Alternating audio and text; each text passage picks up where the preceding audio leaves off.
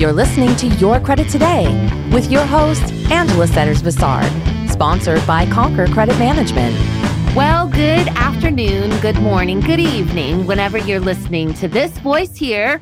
It's A to the N to the G. You're listening to Your Credit Today. And listen, if you have not become a subscriber, you better do it. You better hit that subscribe button and tell all your friends and family about what you're learning from this amazing show. And again, I have the distinct honor to welcome Samantha Headley back to the show. Hey, Sam. Hey, hey, hey. Hey. So today we're going to be talking about some questions that have come up from clients or from people that call us on a daily basis with different types of situations that they have to navigate through. So we're going to call it the Dear Credit Queen and dispel these questions and these problems that clients are having. So go for it, Samantha. Okay. Dear Credit Queen, I worked for a Fortune 500 company about 7 months ago. As an executive, I carried and charged a corporate American Express card. I turned in my expenses on a monthly basis and the company reimbursed me. And then I would pay the bill. I was always under the impression that the card was under the company's name and not mine, even though my name was on the card. It was a corporate card. Well, to make a long story short, I was laid off about 7 months ago and forgot to turn in my expenses before I was let go.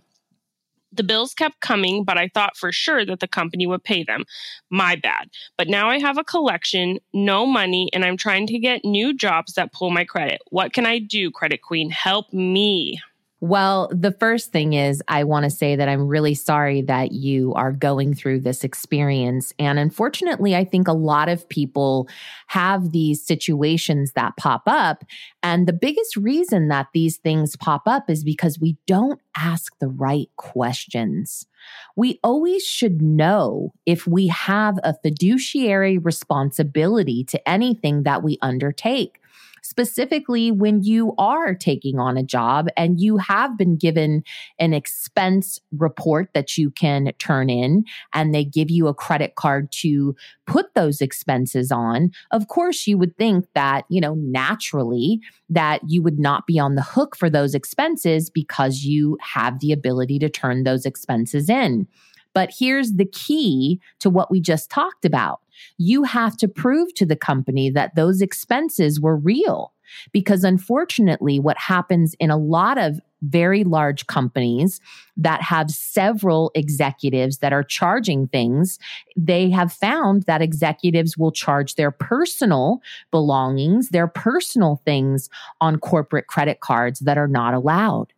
So this is the reason that corporate America, unfortunately, over the last several years has said, listen, no problem. We'll go ahead and pay your expenses, but you have to turn in a report along with the credit card bill showing us what you actually spent the money on.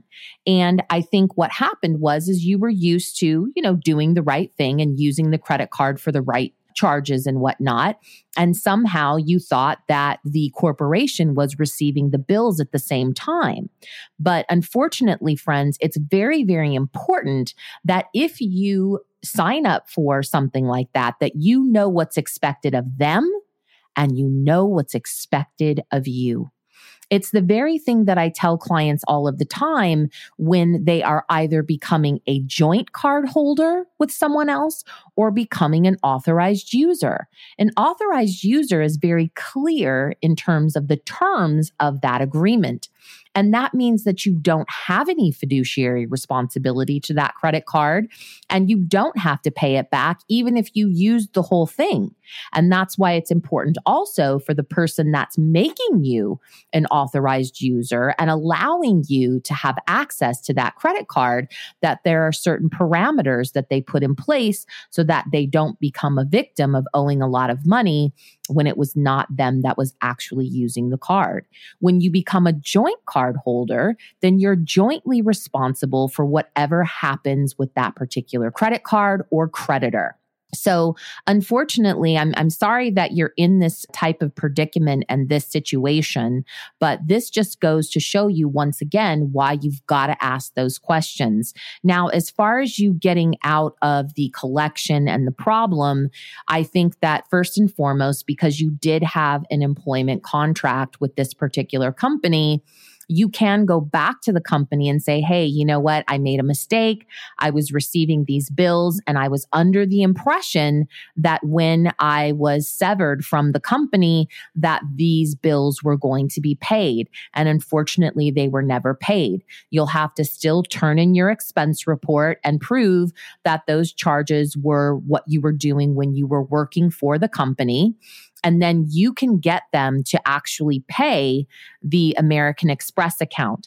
Now, one thing that this will do for you is if they actually pay it and it comes from them, then you'll have a fighting chance to work with American Express to remove the negative history and forgive you for the transaction that happened. But listen, friends, it's not guaranteed. But I would definitely say that you should handle the transaction that specific way. You can also ask your old employer, the Human Resources Department, for something in writing stating that they were responsible for paying that bill. So if you collect all of the proper information and you're able to A, of course, get the bill paid, but B, have the right ammunition to contact American Express and ask them to audit and reconsider what they've reported on your credit history, you would be surprised that you will probably be successful. Samantha, do you have anything that you'd want to add to that? The only thing I think that I would want to add in terms of that is, it's really important to know like what your financial obligations are. I know that sometimes we get bills in and they keep coming and we just think in our mind, but one of the worst mistakes that we can do is assume. So if you're getting a bill and you get one bill and you notice that that bill doesn't go paid, you should just jump on that right away. And I know that, being laid off and circumstances are so heavy to deal with. And we deal with clients who unfortunately kind of just look away when things are going on. But if you just made an initial call to figure out what the bill is for or who's going to pay it or how it's going to get paid, you really want to take charge. If anything might possibly directly affect you and has your name on it, do not be passive with it. Go, head first into it and figure it out. Protect your financial freedom as much as you can, no matter what. Absolutely. 100%. And that's a really key point. We shouldn't ignore bills that come in. I'm a freak about my mail. Ralph always laughs at me, but he's a freak too. But, I open every single piece of mail, even if it looks like junk mail.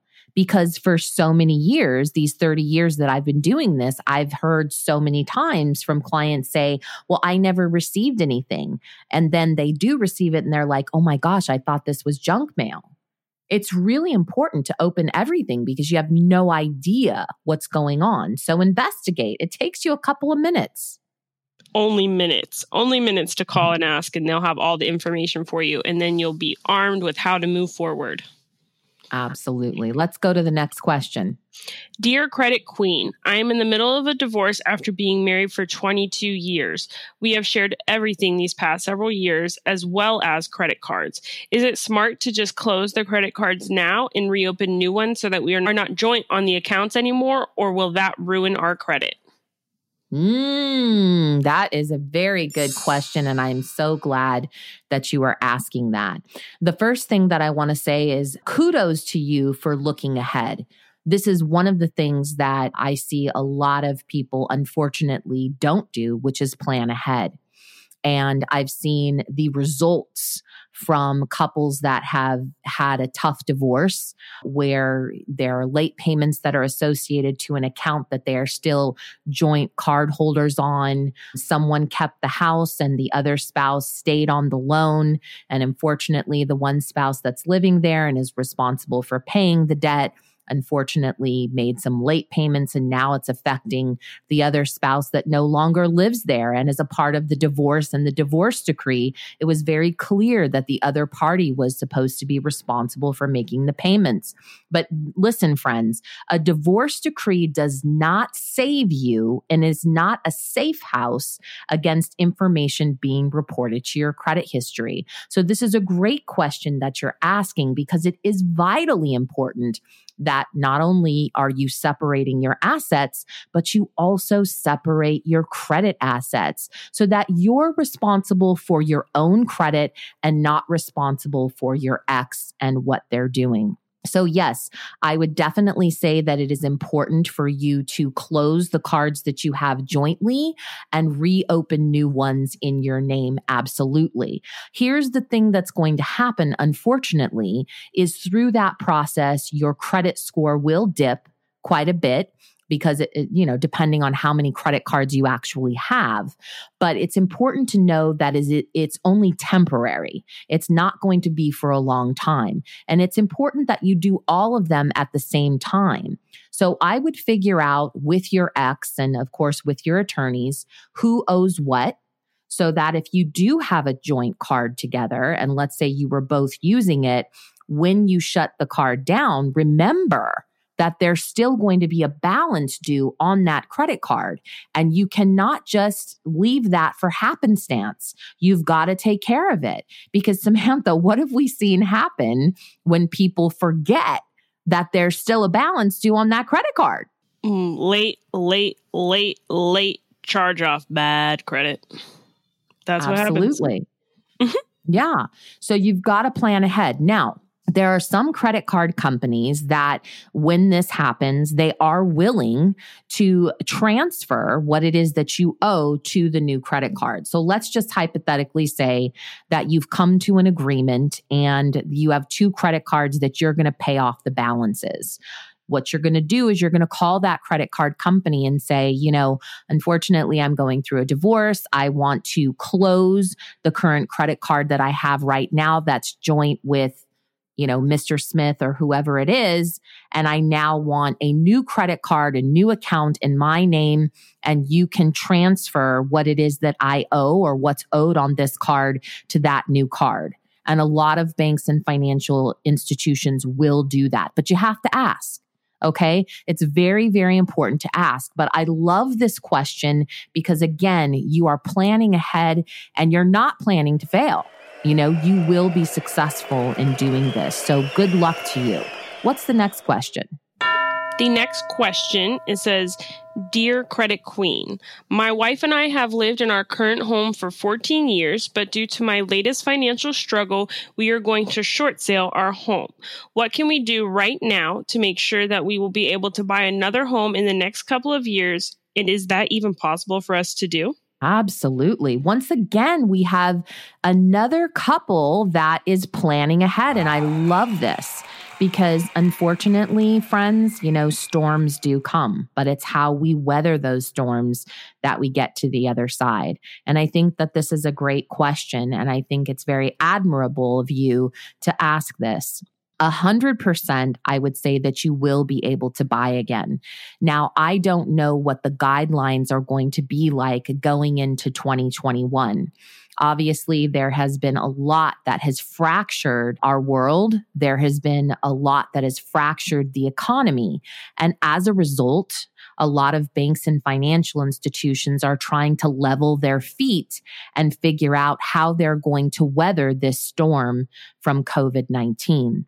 So I would say that the best course of action for you would be to talk to a lender and find out what they're hearing about how long you'll have to wait to purchase again if you have a short sale. Now, what I happen to know just from talking to people right now is that 4 years will have to lapse before you can purchase again.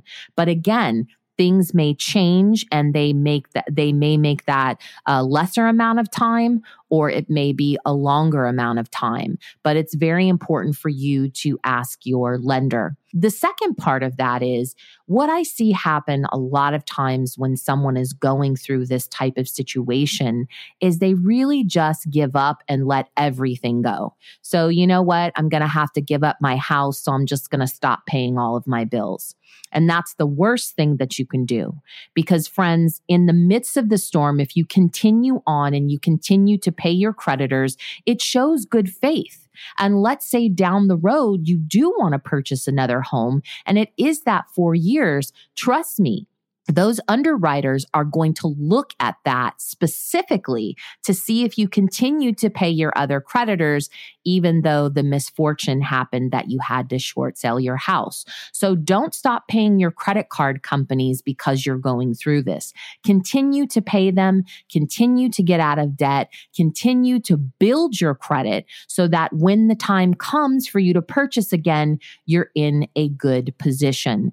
Because as the short sale gets older and the very fact that you continue to make the payments until the short sale actually happened, you won't have any late payments associated to your credit history. You'll only have the negative comment that it was sold for less than the full value. Okay. So yes, it will affect your credit history, but it's not going to affect your credit history as much as it would if you had late payments associated, a notice of default associated, as well as you not paying your obligations to the additional creditors that you had at that time. So friend, very, very important. If you plan, which it sounds like you do, if you're planning on buying another house, these are very, very important things that you should practice going forward. It's the very same thing that I tell people that unfortunately have to file a bankruptcy. You know, just because you're filing a bankruptcy doesn't mean that as soon as the bankruptcy is over that you shouldn't be rebuilding your credit. Because things change, life changes. Although you're going through a circumstance and a storm right now, those things can change for the better in the coming years, and you want to be ready for when you want to take action and get a new car or you want to get a new home or whatnot. Building your credit and sustaining your credit and having really good habits when it comes to that, when it's time for you to execute those dreams or those things that you want to do, you'll be happy that you did this. So moving right along, let's take the next question. Dear Credit Queen, I am a single mother with 3 boys. My husband died from cancer over 6 years ago and left my children and myself with a small fortune. I want my children to learn the value of credit and money. I don't know how to do that properly, as that was always my husband's place as the financial guru of the family. Also, how can I help my children build credit so that they can stand on their own without asking me to co-sign for their first car or apartment, etc.? Any advice, Credit Queen, would be so helpful to help me. We're going to defer to the credit princess on this one, because I know that she has not because she's been married and has kids, but because she has been a kid or a young adult and has built her credit and learned the tactics and learned how to build things so that she has a sustainable future. So Samantha, why don't you give light to that a little bit? Well, I love to do this now for clients. I have, even spoken with a few clients' children to help, educate them and kind of give them information about utilizing credit cards and opening student loans and doing those types of things and what to know and what types of questions to ask. So I would say, as far as the, teaching your children to learn the value of credit and money, there are a lot of things out there right now that you can do. The biggest thing that you want to do is, add your children as an authorized user on one of your credit cards. Now, you don't have to give them the card. So don't, a lot of parents like, well, I don't want them to have access to my credit card.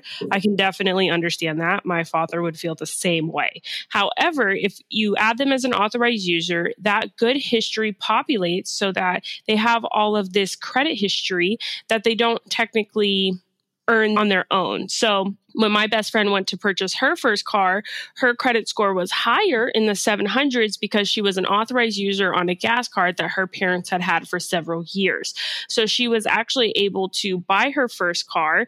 Now, whenever your kid's going to go buy their first car, they are going to have to put down a larger portion of money. That's going to be for anyone who is establishing new auto credit, because as we have learned with the Credit Queen, is that auto history and auto credit scores are much different from your financial or consumer scores. So anytime you're just first establishing auto history, you're always going to have to put a little bit more money down to get the payment that you want for the car that you want. However, if you have your kids kind of put away money, have them to start saving for it, if they don't work, you can do different types of, rewards or chores or things like that, or have them do summer jobs. Any way that they can save money, have them start putting money away for their first car, teaching them about what it is like to buy a car, what it means to have a car and a payment. And so many people think about, okay, well, I need my car payment to be $200 because that's what I can afford. And I'm like, okay, I totally understand that. Now, what can you afford for your insurance? What can you afford for your gas? What can you afford for upkeep? These are all different types of things that you have to know. Not something that I talked about. Whenever I was 18 and my dad was buying me my first car, I said, Dad, I want a Jeep Wrangler, nothing else. If you don't get me a Jeep Wrangler, then we're not family. And I was, and if, I'm definitely, daddy's little girl, gets what she wants type of thing for my dad. And my dad for the first time was like, absolutely not. No chance. I'm not buying you one. I'm not buying you one. And I stayed on him. And he was like, Samantha, you want to know why I won't buy you one? Because I don't want to have to pay for the gas. I don't want to have to pay for the insurance, because that's stuff that you're not going to be able to financially maintain at 18.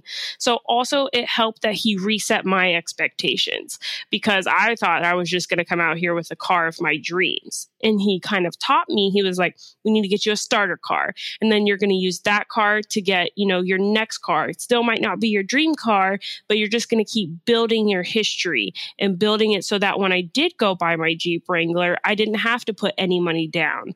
I didn't have to, have a high payment. I could negotiate for the interest rate and payment that I wanted, because when I went to buy my Jeep Wrangler 10 years later, I had a 790 auto score.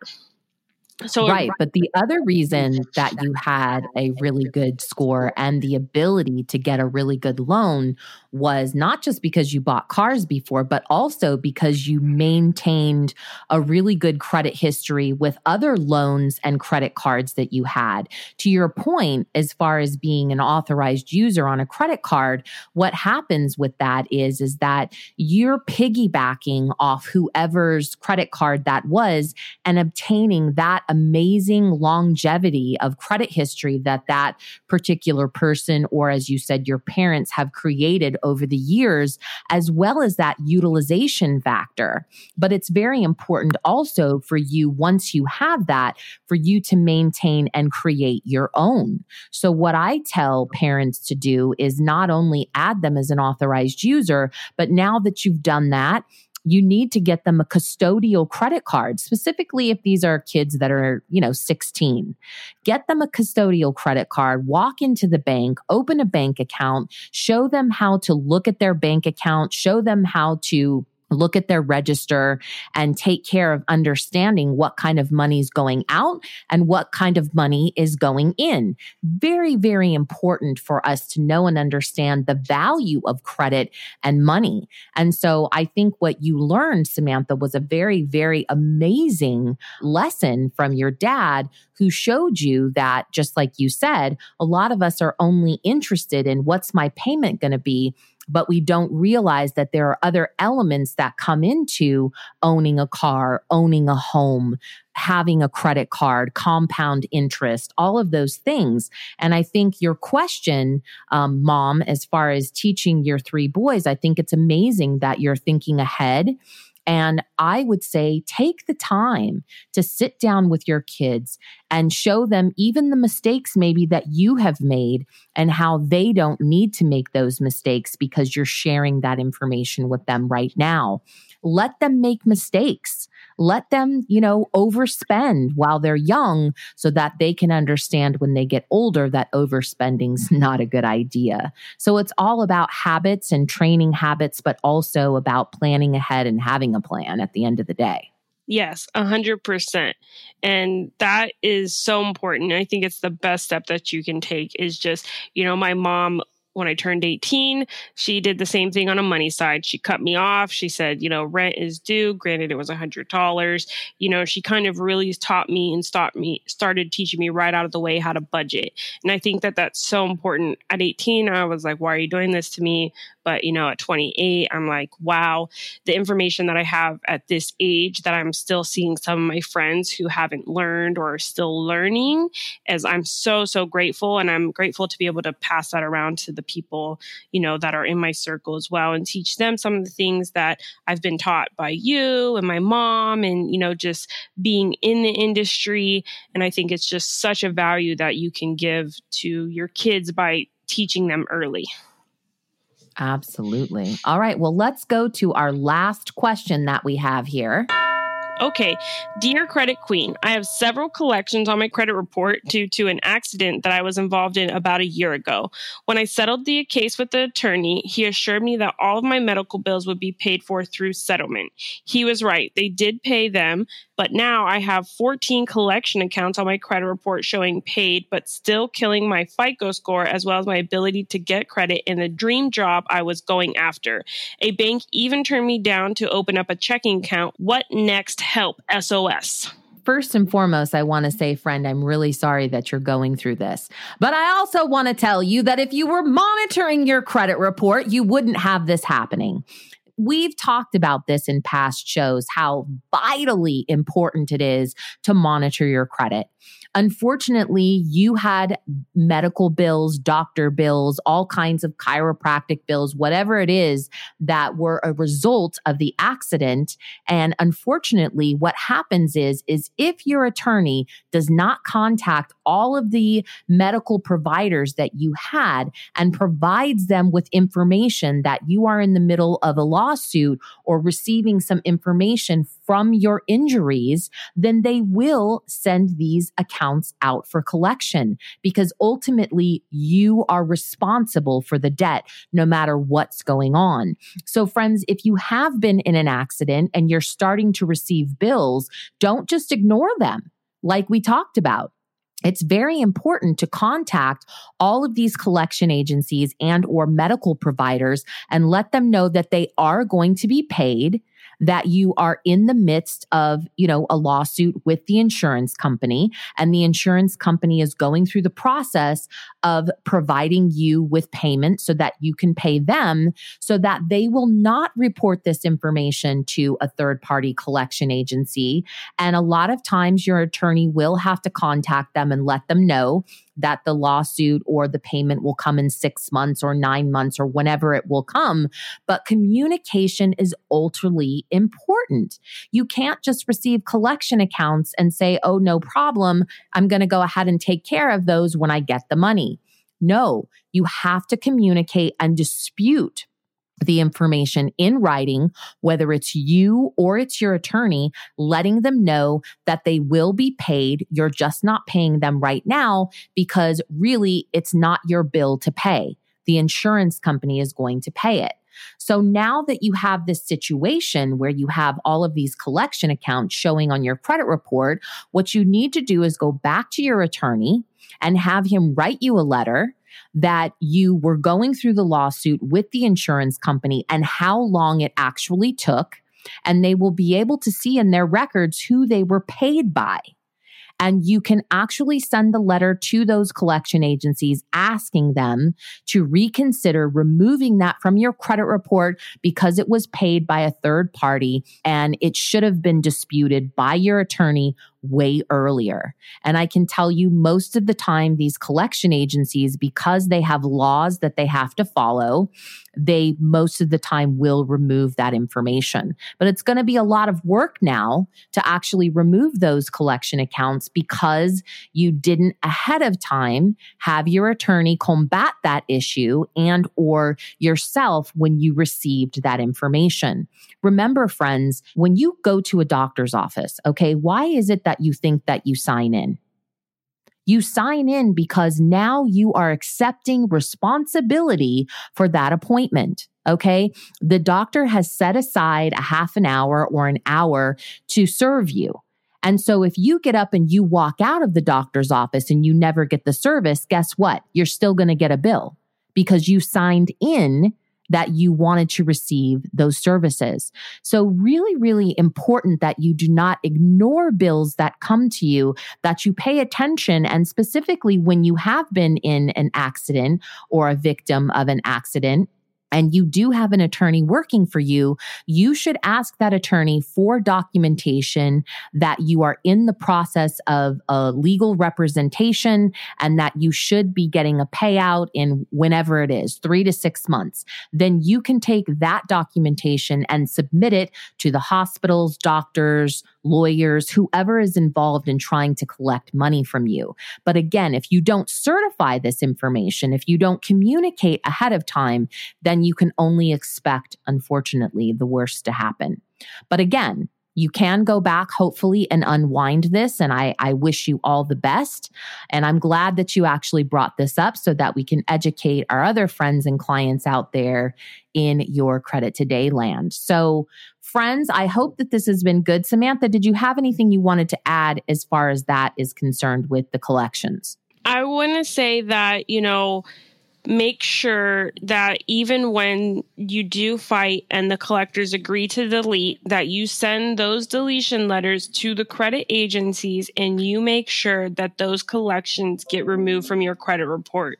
Too many times have we had clients who have had situations like this, Angela, where the medical collector, is needing to delete and we call and we negotiate for a deletion letter and, we're speaking to someone, this was actually already supposed to be removed from their credit report 4 years ago. And it's just because they don't want to pay to report and update information that they just kind of let it go. So you still have to be responsible, again, for what is on your name. You have to be responsible for your own credit report. So if something is supposed to get updated, if something is supposed to get deleted, you can't consider it resolved until you're looking at a copy of your credit history that shows that it's been removed and is resolved. Absolutely. And that goes back to that monitoring your credit. Really, really important. Go back and listen to the show about monitoring your credit. Well, friends, thank you so much for showing up to Your Credit Today. Once again, if you have not subscribed, hit that subscribe button so you automatically get the alerts and it goes into your podcast box when we have a new show. We know that we enjoy you listening to it, and we're going to just sit this right here. You're listening to Your Credit Today with Sam and Ange. I hope you have a good rest of your week. Bye-bye. Bye.